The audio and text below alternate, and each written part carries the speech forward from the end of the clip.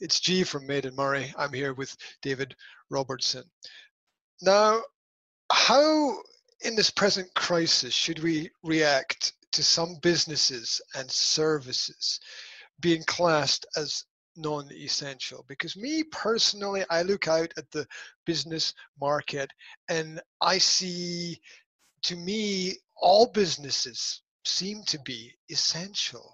What's happening? I think it's a very difficult question. In terms of essential, it's not about the businesses. It's about the people going on to the high street or going to the places where these businesses are. So I don't think that you can actually say that this business is better than this, or we need this more than that, or whatever. It's really a way of defining businesses to stop huge amounts of people going to certain places. So at the minute, it's quite clear, the categories are quite clear. If we didn't have the newsagents part, we wouldn't be able to be open. And we have decided not to open up the full part of that business. We're not doing the takeaway food, which we could do, or the bacon, which we could do. We're just keeping it to a very tight, very succinct thing so that people know exactly what we're open for. It's a service provider. It's keeping the community linked with our news, with our magazines, with our core products. And I don't think it's about saying that you're essential and you're non-essential. I think it's about minimising the amount of places that are open to minimise the amount of people that are going. And I think that is really fits the crux of the government's thinking behind it. And I think in a lot of senses what they've done is the correct thing. And they have kept the key things open, if you like, and there are things, and most business owners have been very responsible and have said, well, actually, no, if we were to open, we could maybe open, we could. And you saw that with the reaction to, for example, some of the sports shops trying to classify themselves as bike stores to be open, and then there was that public backlash against it. You've got to look at it and you've got to say, I could be open from 9 o'clock to 5 o'clock, and there would be always somebody coming in, because that's just the nature of that business. There would always be somebody coming in. We've gone to a very structured opening. We're doing our core thing, which is delivering the newspapers, and we're open for a short, specific period of time where people know they can come and interact. 2 people in the shop at a time, a queue outside if need be, which happens on occasion, and we then close and people know that's it. We're not trying to trade as normally. We're trying just to provide the core services that we have. And again, I think it's the majority of businesses have been very respectful of that.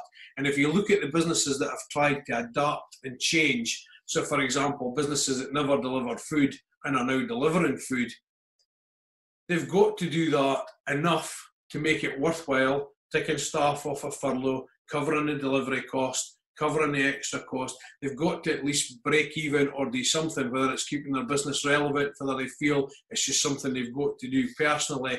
And that's what I find quite interesting, because some of these businesses shut completely and have now reopened partially, and they will all have their own individual reasons for that. And it'll be interesting to see how that develops as the restrictions are lifted. And that's what worries me about saying, well, garden centres can open. Well, they can't open their coffee shops because they wouldn't be able to open that part to it. Is everybody going to suddenly flock to garden centres like they did with B&Q?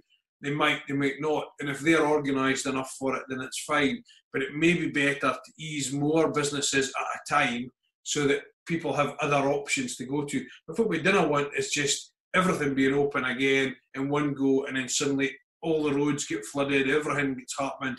It's that gradual introduction again. I think it's a very, very difficult question, but I didn't feel one business is essential and one business is not. I feel that they just made a decision to lessen the amount of people. Yeah, that's a great answer. I think it's really down to using an unfortunate term to describe a difficult situation. It's like using the word hardship fund. I'm very anti-hardship. I'm very anti-labels, actually. And I didn't like that hardship fund. Hardship fund implies, would you say I am under hardship? well, I would say I'm very lucky. I've a lovely house. I've got a nice lifestyle. I work hard and all the rest of it. But technically, I could apply for that fund. But would I feel right applying for it with that name? If it is it there's another fund called the Resilient Fund. I'm quite okay with that. But hardship to me implies it's for the people that are really, really struggling, that have got nowhere else to go. And even then, I didn't like that fund. I think it should be. I had this discussion with Sarah Medcraft, and she agreed with me that it will put people off applying for it because of the terminology around it, the stigma, if you like, around that word. Because nobody that I know said, oh, well, we're going to be in hardship because of this. It's circumstantial. Nobody predicted this. Nobody, well, they did, but nobody really planned for it happening, actually physically happening. There was all these scenarios if there was a pandemic, you know, in 2016, Bill Gates said X and Bill Gates said Y, and maybe they did, but I didn't think anybody thought that the entire world could be brought to a standstill. I just didn't think anybody thought that. And I think people thought there might be degrees of that. People think that there might be countries might have struggled with certain things, and I think everybody thought it would be mere airborne things like Ebola and things like that would really be the real scary ones, if you get what I mean. But no, I find it interesting, the whole kind of idea behind that. It's great for us.